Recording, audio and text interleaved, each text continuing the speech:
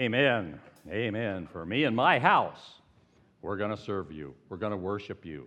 We're going to love you. And the devil can't have my family. As you take a look at the slide, I hope that that's your attitude and you're thinking that West Highland Baptist Church is your home away from home. And when you got up this morning, you said, I was glad when they said unto me, let us go into the house of the Lord. I want to thank the praise team. I don't know if you know this, but they're here practicing before many of you even get out of bed. And so we just thank them for their hard work, their diligence, and their special ministry here to all of us. I was, as I was preparing for the message, I was reminded of the story of John Jeremiah and Betty Lou. They'd been married for a number of years. And Betty was a type of person, optimistic, always outgoing, wanting to improve things. And John Jeremiah was kind of the opposite and couldn't find too much right with things. One day, one Saturday morning, Betty Lou decided to serve John breakfast in bed and fixed her hair just the way he liked it and put on the dress that was his favorite, goes upstairs, bedroom, said, sweetheart, I'm going to fix you breakfast in bed. What would you like? He said, oh, what I wouldn't give for a great cup of coffee and for 2 eggs, one scrambled and the other one sunny side up. She says, no problem, and goes to the store because she wants to make sure the coffee is fresh. She then stops by the farmer's house and gets some eggs, goes home and fixes them with a degree of finesse that would rival any chef. And she takes them upstairs to the bedroom and sets them on the bed. And as she does so, there's this disappointment that seems to come across John's face. She said, what? What's wrong? You scrambled the wrong one. And some say they don't know how he ended up in the hospital. Some say he fell in the shower. Some say he fell down the stairs. But you and I know, don't we? I will come full circle and bring that up at the very end. Leanne and I spent 6 weeks in Arizona in the month of February and first couple weeks of March. And we would go to the worship service at 9 o'clock at the RV resort where we stayed. And then at 11 o'clock, we went to another service. And it was at a church called Cowboy Church. I don't know if you've ever been to a cowboy church, hadn't been to one. But if you take a look at the saddle, there is a Bible on the saddle. And that is the podium from which the pastor brought the message. And then there were 3 services. We attended the last one, 250 in each service. And at the end of the last service, there was always baptisms. And here's what it looked like. Right outside, they had a horse tank. And they would warm up the water, look at the shoes to the left of the tank. If you wanted baptized, you simply got out of your shoes, stepped in the tank, and there'd be 2 to 5 baptisms every Sunday. And so thank goodness we don't have a horse tank here, right? Well, one of the slides that the pastor had was this, and God gave you a fingerprint that no one else has, so you can leave an imprint that no one else can. Great theological piece there, amen. Something else that we did while we were in Arizona, we went to a church called the Chapel of the Holy Cross. Some of you have been there, as I understand, and it's in Sedona, built right into the rock back in 1956. If you ever get an opportunity to go see it, it would be worth your time. Pastor Tom, you've seen this slide back in January. Most of the time, we like for you to take your cell phones, put them away, mute them, that we might have an uninterrupted service. But I'm going to ask you to get your cell phones out, take a picture of this slide. And you remember that I shared one of the ways that we double the size of the church is 2 words, bring someone. So I ask you a question, who did you bring today? Who's on your list for next week? And who's going to invite them if you don't? Well, as you take a look at that, you find out that Pastor Tom brought a message last week in Ephesians. And in Ephesians, he said that was one of his favorite books, and his theme last week was in him. It's by him, through him, all about him, in him, that's Christ, of course, that we have our total existence, our total being. And so we look forward to a fantastic, a dynamic message next week as Pastor Tom continues in Ephesians. As is our custom, and if you are physically able, we invite you to stand for the reading of God's holy word this morning. And we're looking in Deuteronomy chapter 6 and beginning with verse 3. Hear, O Israel, and be careful to obey, so that it may go well with you, and that you may increase greatly in a land flowing with milk and honey, just as the Lord, the God of your ancestors, promised you. Hear, O Israel, the Lord our God, the Lord is one. Now, for the next two slides, I'm going to ask you to read in unison with me. Let us begin. Love the Lord your God with all your heart, and with all your soul, and with all your strength. These commandments that I give you today are to be on your hearts. Impress them on your children. Talk about them when you sit at home and when you walk along the road, when you lie down and when you get up. Tie them as symbols on your hands and bind them on your foreheads. Write them on the door frames of your houses and on your gates. Thank you. You may be seated. May the Lord add the blessing to the hearing and reading of his word this morning. But more importantly than just reading and hearing, may we internalize it. May we digest it. May we apply it to our lives. But even more important than that, may we share it with others. Would you join your hearts and spirits in prayer with me this morning? Father, we thank you. We thank you for this special day. Every day is a special day because you have made it. And Lord, we just quiet our hearts and our spirits. We ask you to peel back the layers of our heart that your Spirit might penetrate with the principles and the truths and insights you have for us today. And Lord, we ask you to open our spiritual eyes and unplug our spiritual ears that we might hear these things. Father, we also want to uplift Pastor Tom and thank you so much for his ministry here. Thank you for loaning him to us, he and Mary, for the past 17 years, and we just look forward to continued ministry. And so we ask your divine and sovereign healing upon Mary, and that your perfect will be done in their lives. For it's the name of Jesus we pray. Amen. In addition to the scripture we just read, I'd like to share a verse of scripture, or some scripture, Psalm 78, and reflect upon it and kind of compare it with what we just read. Beginning with verse 1. My people, hear my teaching. Listen to the words of my mouth, I will utter. Things we have heard and known, things our ancestors have told us. We will not hide them from their descendants. We will tell the next generation the praiseworthy deeds of the Lord, his power, and the wonders he has done.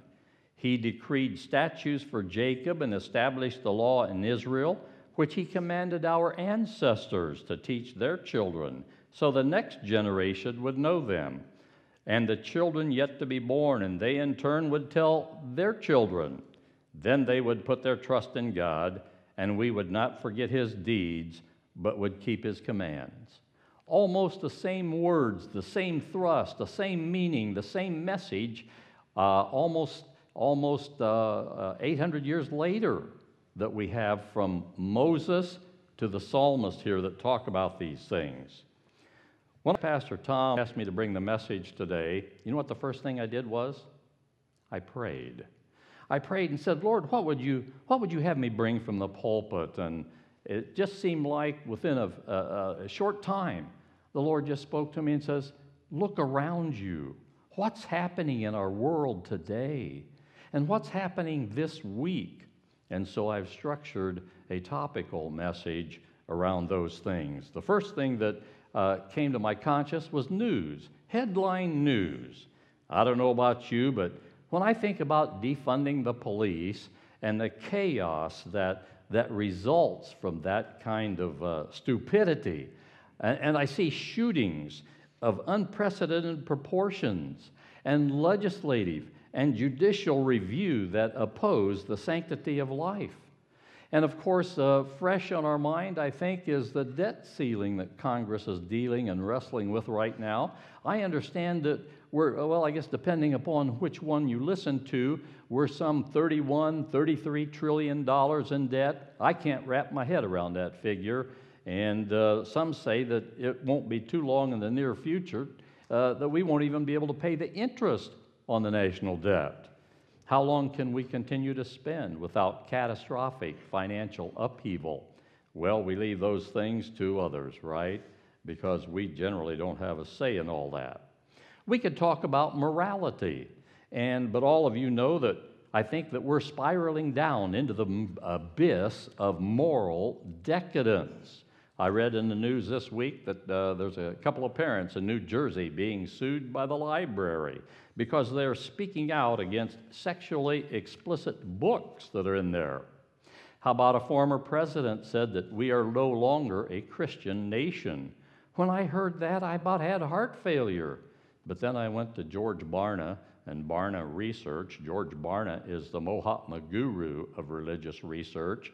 I went to Lifeway Research. I went to Pew, P-E-W, just like you're sitting in, Pew Research. They affirmed and confirmed what the president had said. What's happening in America? What's happening? You know, when we were in Arizona, there was a school district there called Washington Elementary School District, and they did not want Arizona Christian University to supply teachers to their school district anymore. You see, 3 individuals, they got 5 members on the board. 3 individuals had just been elected in November who lead lives contrary to the plain teaching of Scripture. And these 3 board members convinced the other 2 to not renew the contract with Arizona Christian University. And I'll quote, and here's what they said about the university. They said, ACU wants to transform the culture with truth by promoting biblically informed values that are foundational to Western civilization, including the centrality of the family, traditional sexual morality, and lifelong marriage between one woman and one man. I don't know about you, but if there's any time that we need teachers with that kind of influence within our public schools, I think it's today. I think it's today. When I started teaching in the public schools in 1970 and when I retired in 2005, it was a difference between night and day. And in the last 18 years, it has even gotten worse. And so we need to pray for that school district. Have you ever heard of the book called Frog in the Kettle? It's a book made famous by George Barna back in 1990, and he said, here's what's going to happen in 10 years if we don't change some things here in America and in our churches. And Frog in the Kettle has to do with, you can take a frog, put him in hot water, and he'll jump out. But if you take a frog and you put him in cold water, you can eventually turn up the heat underneath him, and you can literally cook him. And those things happening without even realization. And I think that's what's happening in America. I see that happening all around the country, our churches. You know, our nation was founded on biblical principles, and I believe that we've been blessed second only to Israel with the blessings that we have received. And as a nation, would you agree that in the last, you take 40, 50 years, whatever it's been, that we have turned our back on God, that we have abandoned God, and and God warns there are consequences for those things when you don't put me in your life, when you don't put me first. And I think that the solution, all of you know the solution, we normally talk about the solution on 4th of July. God says, you do 4 things, and I'm going to take care of business. And he says, if my people, that's not the people outside these 4 walls, that's not the people in Washington, if my people, you and me, are my people because we have been engrafted in. He says, if you, number one, humble yourselves. That's humility. That's the opposite of pride. Pastor Thomas talked much on humility. If we do, number two, if we pray, if we seek his face, and if we turn from our wicked ways, what does God promise to do? He's going to hear from heaven, forgive our sin, and heal our land. That's the prescription. That's the prescription. Well, after I took a look at headline news, and all of you could add something that you have heard and touched your heart, and you just said, oh man, I know all of you could add to the list, and we could spend all day. But the second thing, I kind of looked around and see what was happening. I see something happening this Thursday. You know what's happening this Thursday? Our National Day of Prayer, which was started back in 1952 with President Truman, and in 1988, President Reagan made it the first Thursday of May.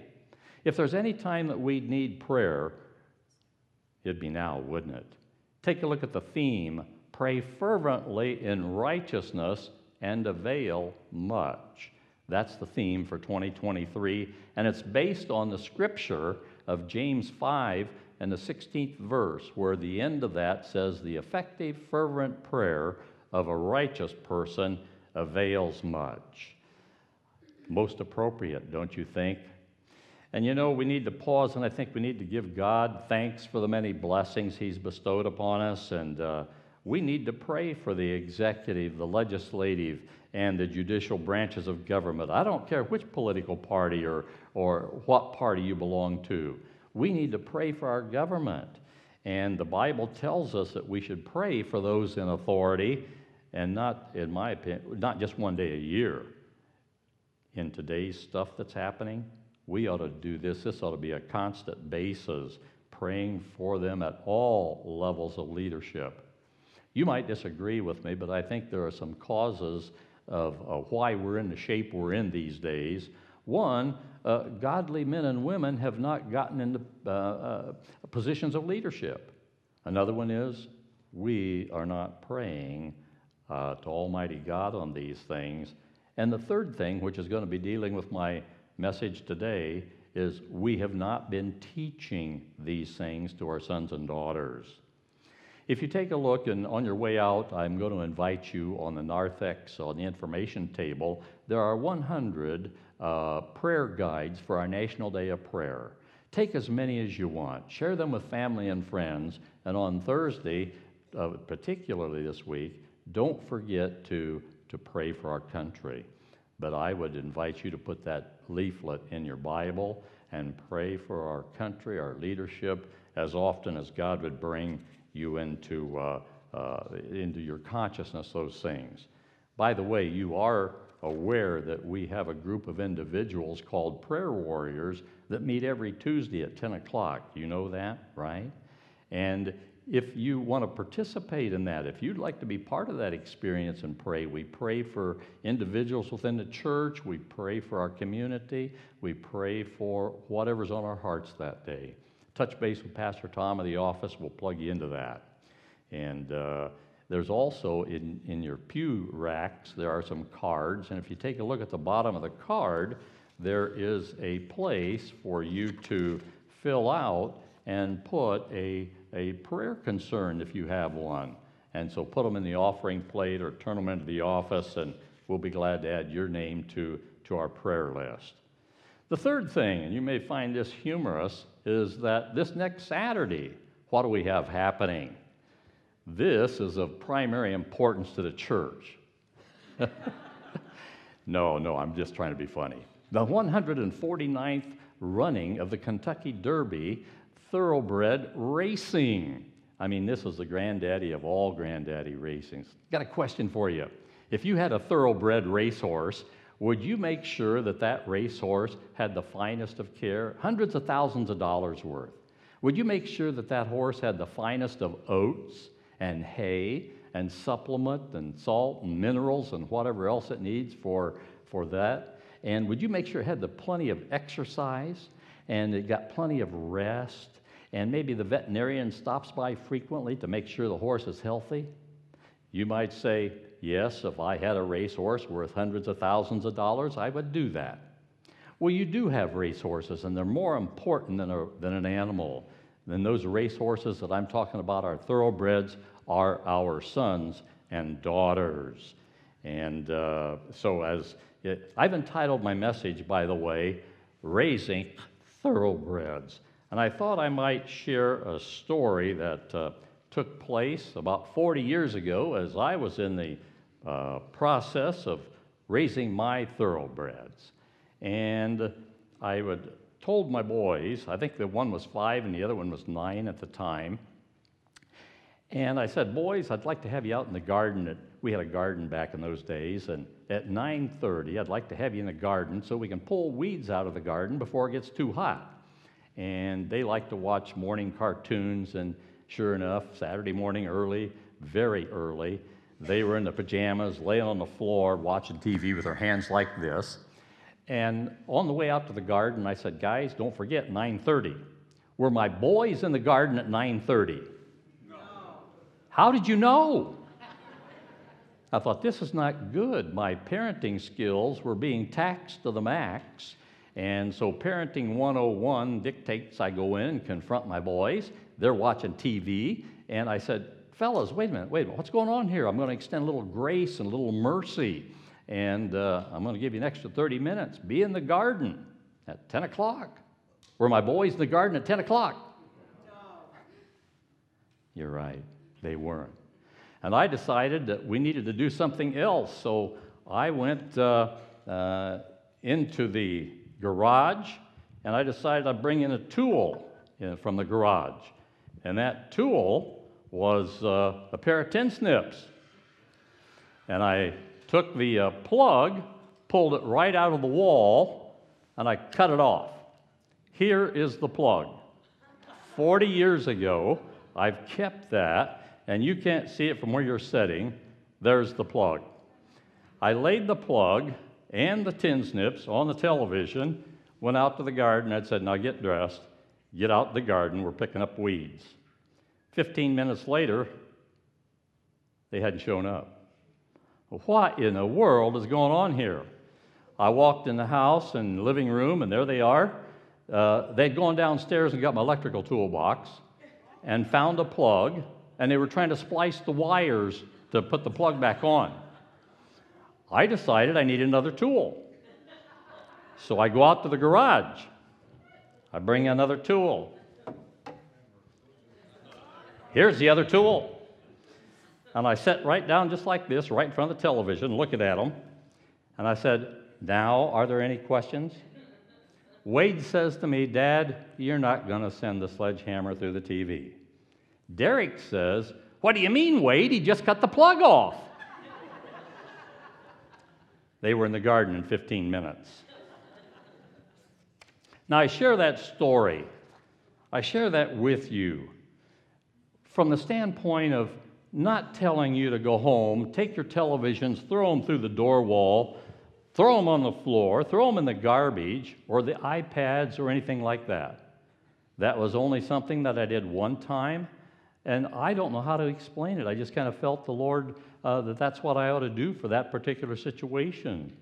And they were 5 and 9 at the time, I believe, and if they were teenagers, I don't think that strategy would have worked.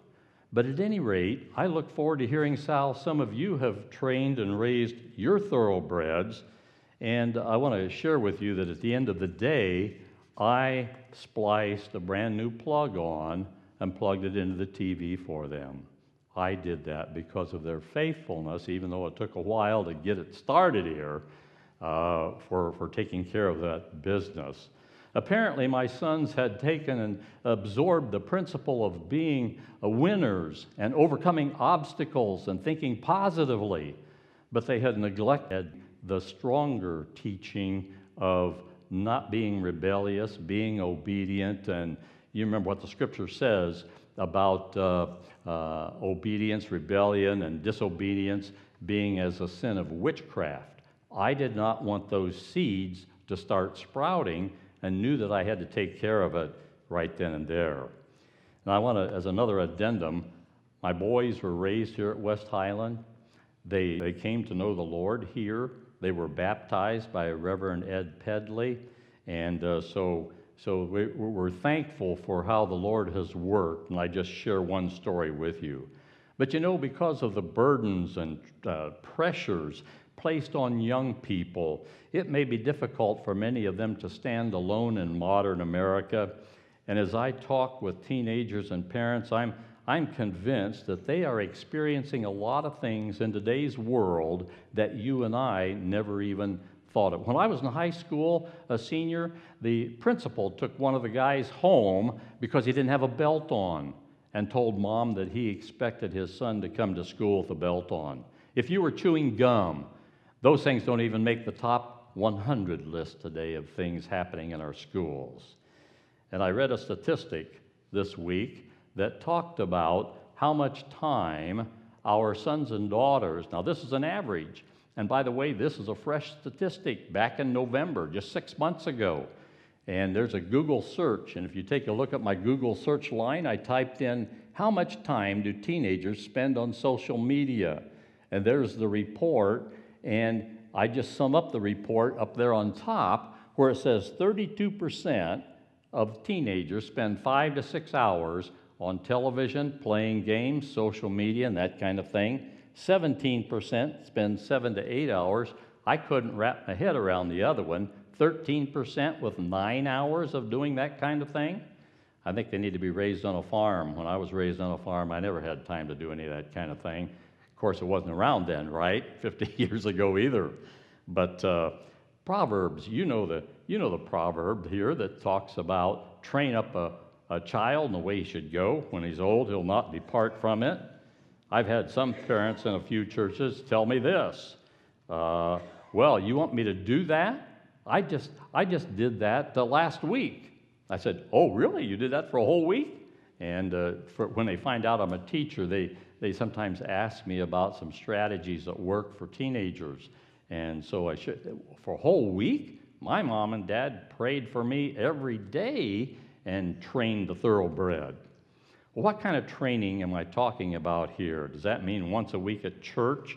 Sometimes people believe this. They bring their sons and daughters to church and expect the church, the youth leader, the pastor, and others to form and shape and bring up their child.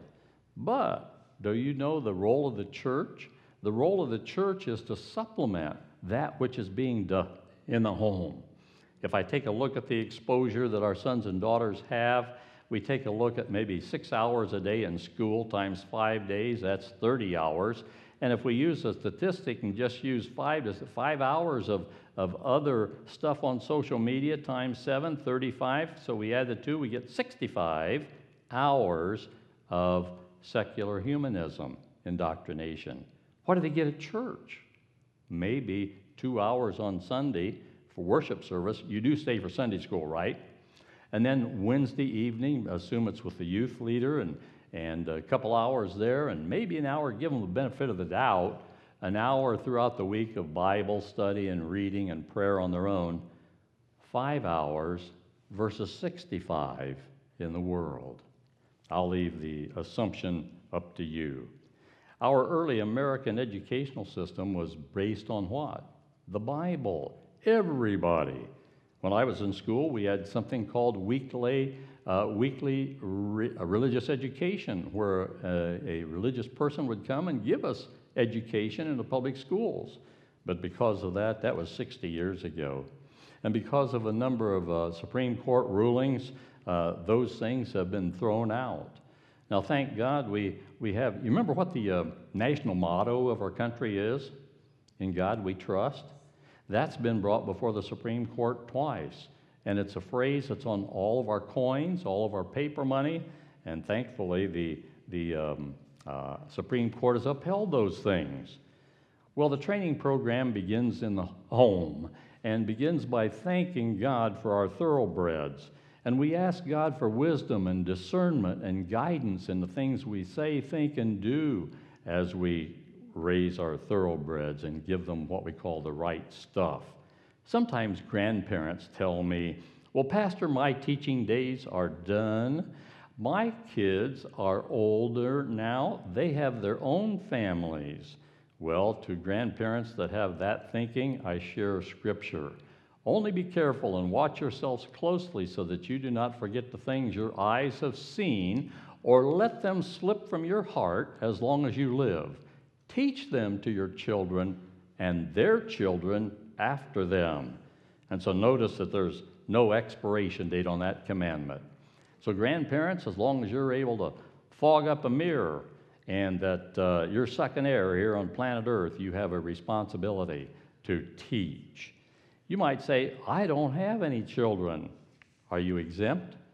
Let the word of Christ dwell in you richly as you teach and admonish one another in all wisdom.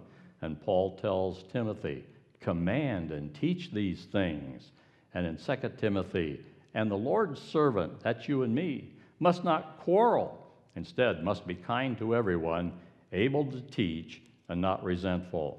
And the Bible talks about senior men and women teaching younger men and women. And so we find teaching is a responsibility for all of us. Well, what's a training program? Well, we go to Deuteronomy, and we find that the 6th chapter that we read this morning, I affectionately call that the Magna Carta of the home. And the curriculum of life is the Word of God. And I don't know about you, but I need to be in the Word more. And you know, as you recall, Moses had outlined these commandments and says, you need to obey these things. And in fact, if you go to Deuteronomy chapter 28, you find blessings for obedience to the command. And in chapter 28, you find consequences for those things when you disobey. And he gives these words to a generation that had just passed for 40 years in the desert. And Moses is speaking to the children and grandchildren. He says, obey. Why? That it may be well and go well for you, and that you might increase in the land flowing with milk and honey. And when we read these words, I think that they were on the way to the promised land. And even though we are not on the way to the promised land, we are raising thoroughbreds, and we're on a journey going to the promised land, you know, heaven. And we are strangers in a world that is hostile to God, and a world that seeks to entice us away from serving Him and following the Lord. Verse 4 of our text today begins with what is called the Shema. The Shema means to hear up, to pay attention, listen. And he says, hear, O Israel. It would be like saying, hear, O West Highland. Hear, O Milford. Hear, O Brighton, Howell, Fenton, wherever you live. And the Shema is the Jewish creed that opens synagogue worship, recited twice each day, and it is a text that's in the forefront of their minds because of its constant reinforcement. Hear, O Israel, the Lord our God is one. And then we find the 5th verse, which you know, love the Lord your God with all your heart and with all your soul and with all your strength. Where have you heard that before? Well, that's the first and greatest commandment, isn't it? Love the Lord with all of our heart, soul, mind, and strength. And I one day said, Lord, how am I going to remember that? There's 1,189 chapters in the Bible, and that's a pretty important piece I need to know so that I can teach that. And it seemed like in the twinkling of an eye, the Lord says, well, it's one of the books it's found in is Mark. And so we remember that it's many people mark up their Bibles, and so we remember that one of the places found in Mark. And we have the first greatest commandment, right? Love the Lord with all our heart, mind, soul, and strength. What's the second commandment? The greatest commandment. Love others as ourselves. So we put 1 and 2 together like you see there, chapter 12. Now how you remember it's verses 30 and 31, you're on your own. Perhaps 12 months and 30 and 31 days.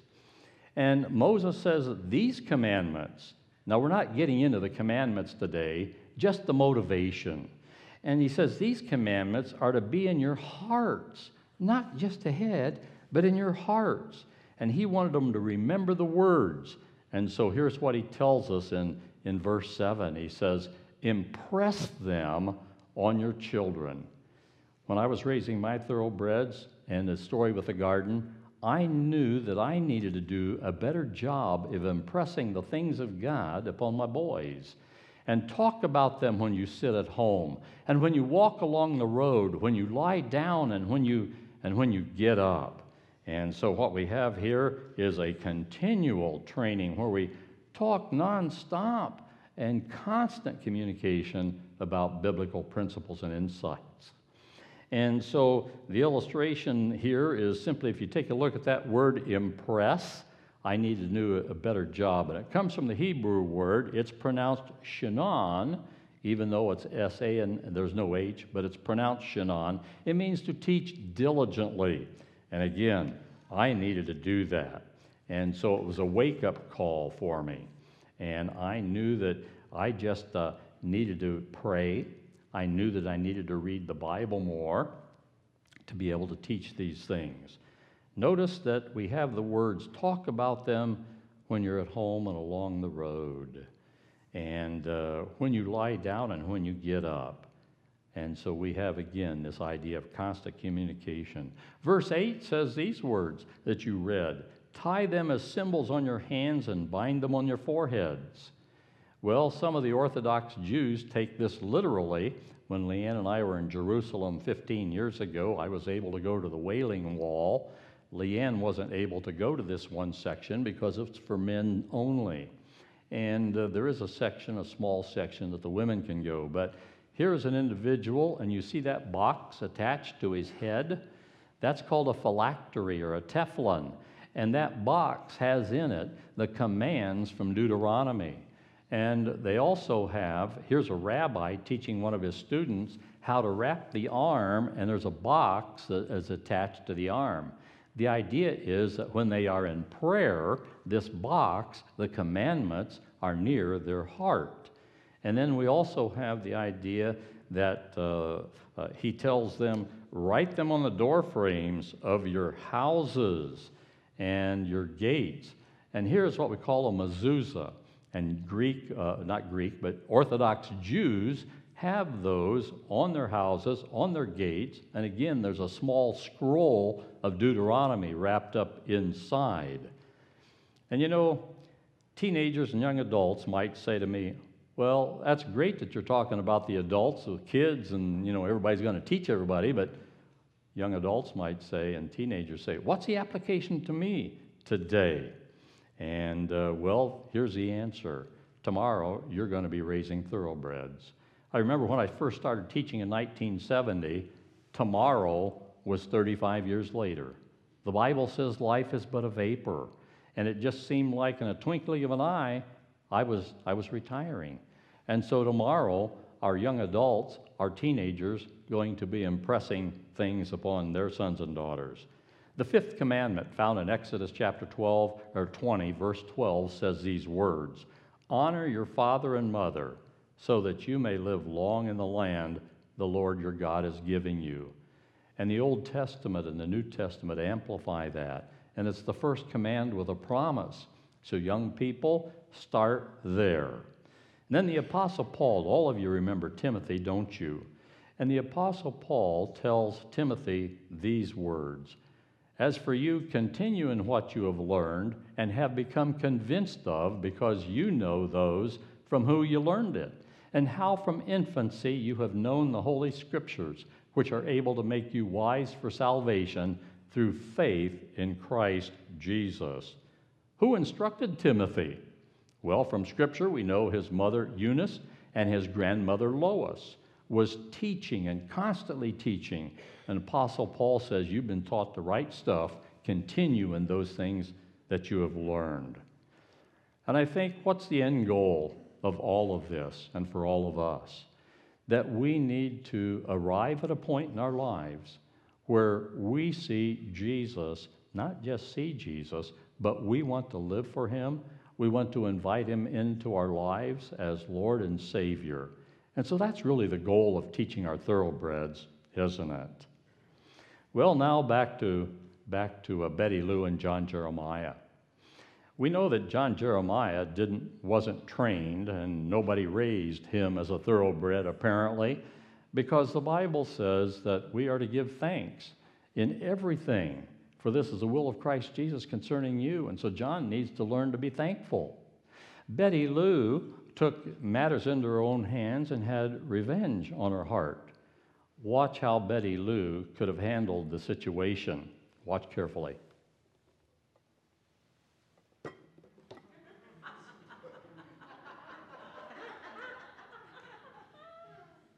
Scrambled the wrong one. By turning it around, John wouldn't have been able to say anything. I close with these words. I think an awesome responsibility exists in the teaching of the right morals, values, principles, and insights, and these are biblical principles. To our sons and daughters, they desperately need the right stuff. In my personal opinion, they're getting too much indoctrination from the world, and we, as believers, need to be diligent in teaching our sons and daughters the things of God.